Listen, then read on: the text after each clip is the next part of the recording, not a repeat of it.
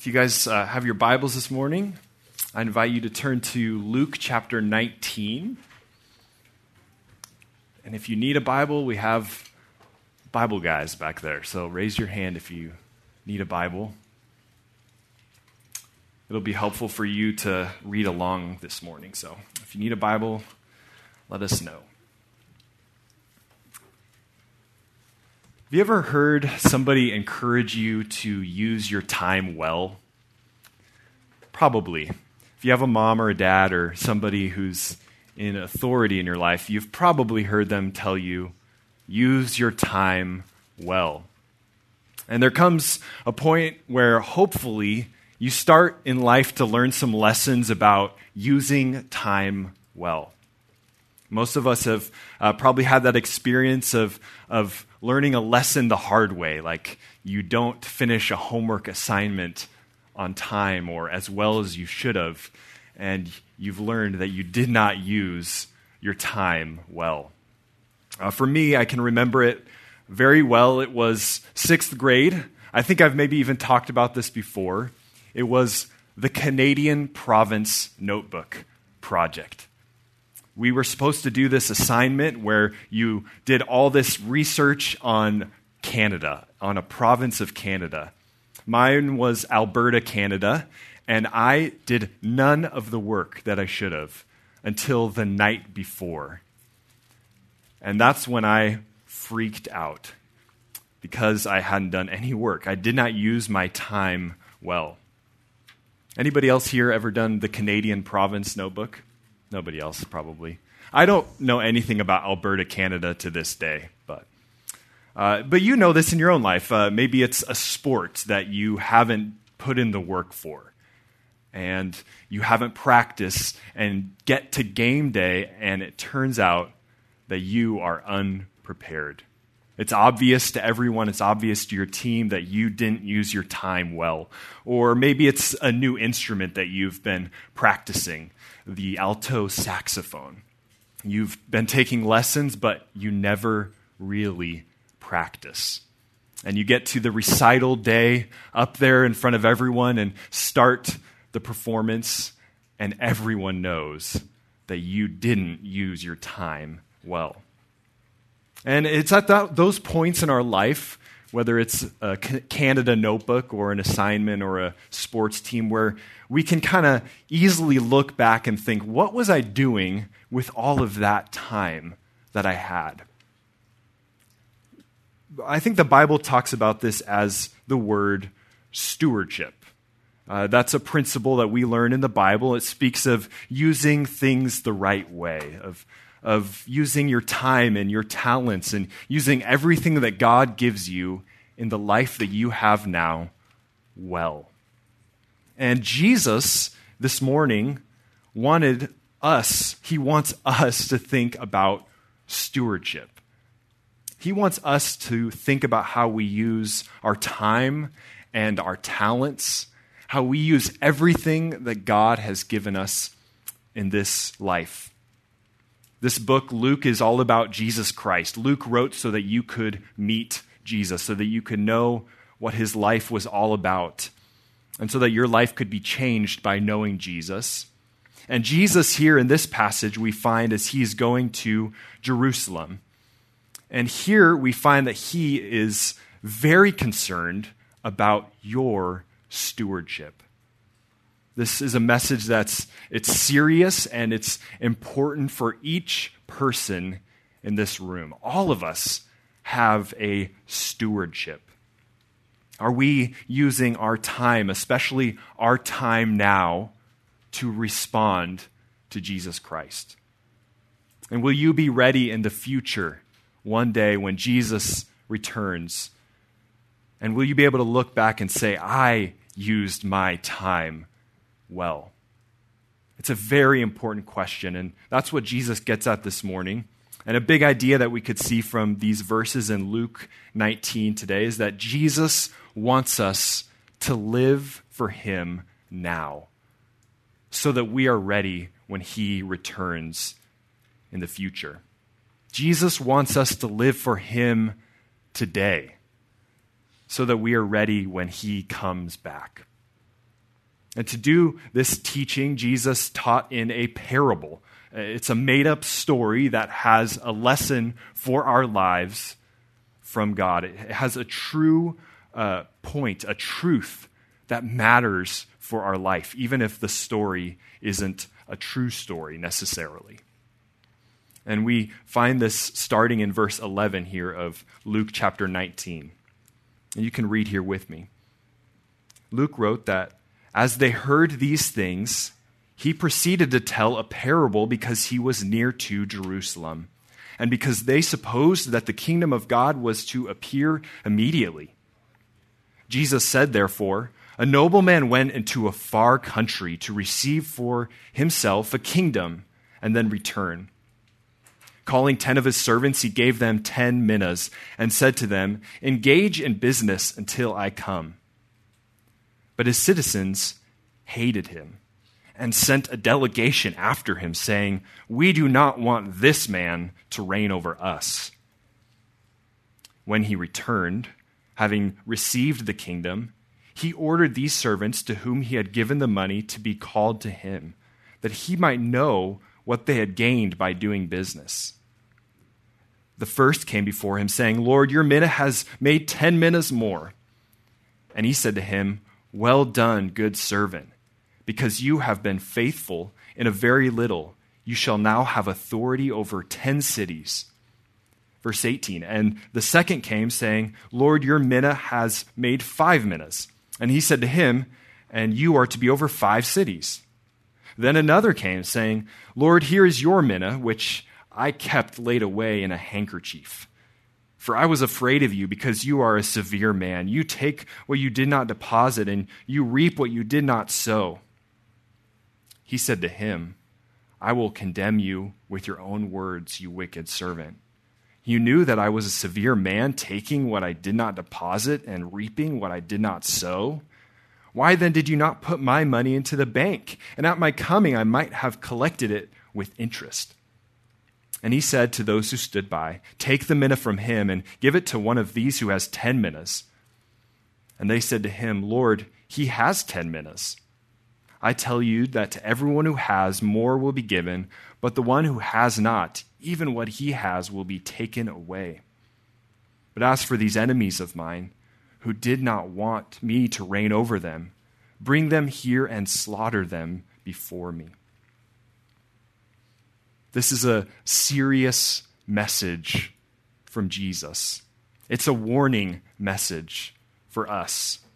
And this parable is really Jesus wanting us to be ready, living now, so that we are ready when he returns. That's what this parable is about. And Luke writes here in verse 11 that on this day, Jesus, as he is about to teach this message, was on his way to Jerusalem. He's going to this city, Jerusalem, and he was not going to stay in Jerusalem. The people that were following Jesus up to this point thought that Jesus was going to go into this town and he was going to set up a kingdom and rule on this earth and be a king forever. But Jesus had a different plan right there. Instead, he was on that day going to go to the cross in Jerusalem. He had a plan that was unexpected by the people. He was going to suffer and he was going to die, and then he would be raised again to life. And then he would leave this world and go to heaven, one day to return. That's where we live right now in this time here this morning in the basement in 2023. Jesus has already gone to the cross. He has been raised again to life. He has gone to heaven. But the Bible tells us here that Jesus will one day come back. We wait for that, even this morning. Jesus wanted people to know that he was one day going to come back. And he wrote this, or spoke this parable, Luke wrote this, so that you would be prepared. I don't think we always think of Jesus that way. I think sometimes it's easy to think of Jesus as this guy that you fill in on coloring pages, or this guy that lived, and he really did live a long time ago, and he died on a cross. But Jesus also lives today. And this is telling us that Jesus is going to come back to this earth to one day be the king over all things. Jesus would one day say that he has all authority in heaven and on earth. Jesus has authority over our lives, even as we live now. And this parable, there's kind of a lot going on, a lot of details, a lot of characters moving about, but I think we could think about it this way by asking two questions this morning. I want to ask you two questions that are very clearly taken from these verses. And the first question we could ask, number one, is this: will you live for Jesus now? Will you live for Jesus now? This question comes from verses 11 through 19 of this parable. That's what Jesus wanted us to think about. In verse 12, Jesus tells the crowd there a story. It's about this noble man, a nobleman who goes to a far country to receive a kingdom and then return. And verse 13 says he calls 10 of his servants and gives them 10 minas so that they could engage in business until he came back. This is kind of a weird thing for us to hear today. Like, we don't really think about kings and kingdoms very much. When you think of a kingdom, you might think of Great Britain, or you might think of Burger King. But in the time of the Bible, this was very real.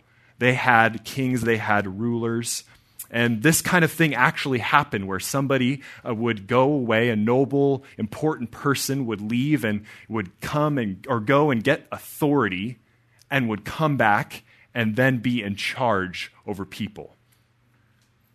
And that's what's happening here. This man's gone away for his long kind of business trip, and he's going to come back to be the ruler and the king in charge. But in verse 13, we see that before he leaves, he also gives his servants something to do while he's gone. He gives them their responsibilities. He says, engage in business until I come back. He gave them a directive, a command, and what they were to do was to take this amount of money, that's what's called a mina here, it's just an amount, and they were to use that amount well. With it, they're supposed to be faithful. They're supposed to be trustworthy in doing what their noble master wants them to do while he's away. And in fact, that's just what happens in the story. We hear about two servants there in verse 16 and then in verse 18 who both obeyed their master. They did what he told them to do. They served him well by using the mina, using the money the right way that they were supposed to. Maybe we've had something like this in our own life. I know I have. I once had a fish. His name was Boomer. And you maybe have had this too, where you go out of town, but you need somebody to watch your fish. Has anybody else done that before? Some of you probably have. Yeah, you need somebody to watch your fish. And so you've entrusted a friend to take care of your fish while you're gone, right? Now, there's only two things that could happen with your fish while you're away. Your friend could either take care of your fish, or your friend could be unfaithful and could not take care of your fish. And when you return, you will either find your fish dead, like I did with Boomer, floating, dead, floating in the top of the bowl, or you will find your fish well. Your friend has done well. You will say, well done, friend. When the man in Jesus' story here returns as king, these two servants have done well. And he says that they have been faithful with the money. According to verse 17, he says they are good servants. while he was away. They have done well in living in a way that honored and pleased their master. And now he returns as king, and they receive from him a loving reward because they've been faithful. What's this story from Jesus about? Why is he telling this up to this point? Well, I think all of this is meant to make us think of Jesus. That's why he told this. And Jesus, like the noble man in this story who went away, has also gone away. He has left this earth and ascended to heaven with the Father. But Jesus, like this man, will also one day return. And he will come back to receive his kingdom. And while Jesus is away before he comes back to rule as king one day, he has given us an opportunity now to live for him. And to live for him well, to be faithful, to be a steward. Now, hear this. This is not a story about doing stuff so that when Jesus comes back, you are okay with God. Like you've worked your way back to be saved. This is not a story about salvation. We know that salvation is something that can only be accomplished through believing in Jesus Christ. Jesus just has said back in verse 10 of this chapter that he came to seek and to save lost people. Salvation is something that he wants to accomplish in your life. And no amount of our own works could make us pleasing to God. That's only something that Jesus could do at the cross. And that's the only way that we could be covered with righteousness. Those who have trusted in Christ are saved. But here's what this story is about. It's about people who truly are saved, who have already been saved by faith in Jesus, and who now live their lives for Jesus while he's away. This is about people who want to honor and please and serve and be faithful to obey their master, knowing that he is coming back. This is a parable about being a faithful Christian here now. You know, there are some really good biographies written about Christians out there. And we could all probably recommend a few for you. You should ask your small group leader, what's your favorite Christian biography? And they'd probably tell you. There's some great stories about missionaries and about pastors and about ordinary Christians who live great lives serving Jesus. But you know what I love when you read a lot of those biographies? It's that sometimes you find people are way younger than you might think that they start living for Jesus. It's people who one day go on to become great men and women of God, serving Jesus in ways that we are in awe of. And it all started when they were 11 or 12 or 13 years old. They started taking seriously living for Jesus Christ now, while they were in middle school or even before middle school. You are not too young to live your life committed to serving Jesus Christ, to obeying what he commands you to do, to repenting and believing and keep on repenting and believing, to fight sin as a Christian, to flee temptation, to follow his word, to love other people, to obey your parents well today, to serve Jesus with all of your life today. That doesn't mean you have to become a missionary. It just means you're a faithful Christian. I wonder how amazing it would be if you could talk to yourself in high school in a few years and you could hear from yourself, high school you, that you were so glad that when you were in junior high, you were living your life totally for Jesus Christ. How awesome would it be one day for you to talk to yourself when you're an old person and say, when I was in junior high, I was living for Jesus. How awesome will it be one day when Jesus really will return and you will meet him and he will call you a good and faithful servant, even from when you were in junior high. It's not too early to start serving Jesus. I think that's what this parable makes us think about. Will you live for Jesus now? Jesus wants us to live for him now so that we are ready when he returns. But then there's another question, and a final one that these verses also make us ask. And it's this. Number 2, will you ignore and will you reject Jesus now? Will you ignore and reject Jesus now? This comes from these last verses of the parable in verses 20 through 27. We meet a few other people in the story here. In verse 20, after having met the first 2 servants, we meet another person just called another. And in verse 20, look at what this guy says to the noble king when he comes back. He says, "Lord, here's your mina which I kept laid away in a handkerchief, for I was afraid because you are a severe man." Now, this is something that should kind of make us have like a siren going off. This is not a good response.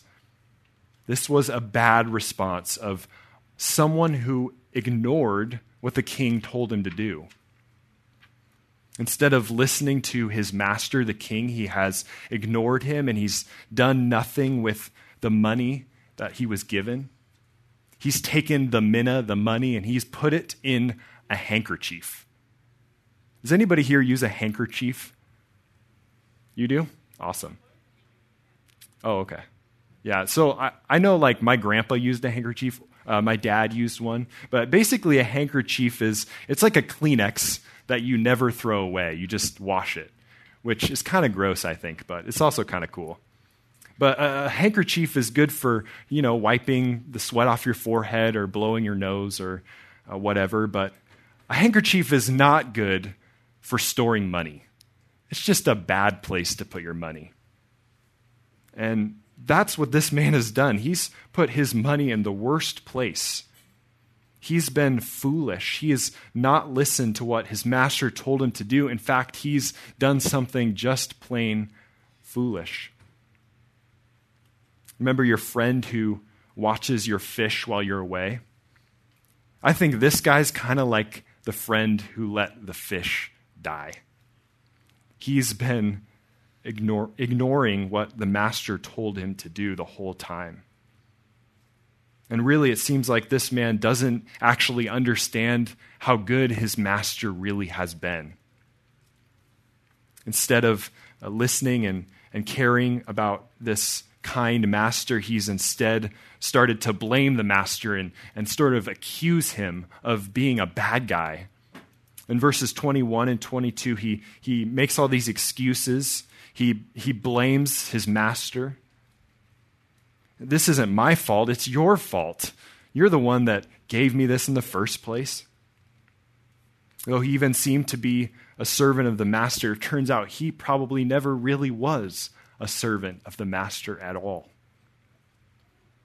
And this is sad. In verse 24, the master says his mina should be taken away and it should be given to one of the others. But then there's another bad response we kind of find in these verses here. It's not only the person who ignored, but also the person who rejected the king. And there's many people here in this story who reject the king. If you go back to verse 14, we met this group of people, and it says that they hated the master, and they sent a delegation after him. We do not want this man to reign over us. Remember them?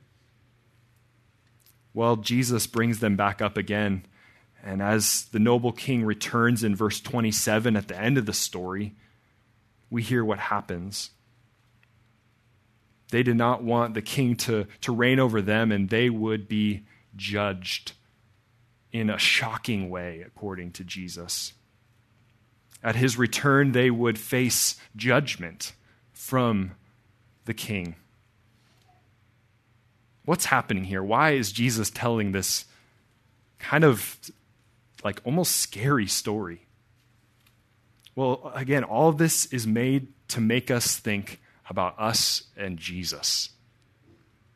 Because Jesus, like the noble king, has gone away. And Jesus, like the noble king, will also return in real life as king over all things one day. And he is in all authority over everything in heaven and in earth and in your life. And while Jesus is away, before he comes back, before he comes again to rule, it matters how we live. He's given us an opportunity, even now in this life, to live for him before he comes back. These verses tell us that some people, according to Jesus, will ignore him. Some people will reject him. We see this all around us, all the time. People who don't get Jesus for how good he really is. They think that their life would be so much better if they did it their way, without Jesus. But they don't know that Jesus will return. Jesus, when he returns, will call all people to him, and all people will be accountable to him for how we lived this life. And this whole book, the Bible, is filled with stories of men and women. But you will never find a story that ends well for someone who ignores or rejects God in the Bible. In fact, if you look at every person that's ever lived this life, you will find that it never ends well for people who reject or who ignore Jesus. That's what Psalm 1 talks about. You probably know that psalm if you've grown up in the church, but the last verses of it say this: "The Lord knows the way of the righteous, but the way of the wicked will perish." Jesus, in this story he gives, simply wants you and me to hear about the time we have now before he will come back. We've heard this warning all throughout the Bible about the danger and end of your following after sin. It will only bring judgment from the king. If that's you this morning, you need to know Jesus as the Savior of sinners. Jesus that you can't get right with in your own works, but who can save you apart from works by grace. He can save you from your sin. He can forgive you. If you look to him, he will rescue you. He gave himself for our sins, Galatians says. If that's you this morning, somebody who is ignoring or rejecting Jesus, you need to repent and to believe in Jesus. You need to be forgiven by Christ because he is coming back, and he is in authority as the king. Will you ignore and reject Jesus now? Jesus calls you to believe in him now, to live your life all for him, to serve him, to follow him, to obey him, and to be ready for when he returns. These are important questions for us this morning, that we would use our time well. Jesus teaches us to use our time now well, doesn't he? And a day is coming when we will look back, each one of us in this room, and we will say, what was I doing with my time? I hope for you, you can say, I was living for my master. I was living for Jesus. What will you say when Jesus comes back? Let's pray. Jesus, thank you that you are in authority and that you are coming back. Thank you that those who believe in you will be saved. Thank you that you have given us this parable so that we would think about that important truth about your return. Lord, I pray you would work in every heart here so that every person here would use the time well, that they would believe in Christ and follow you.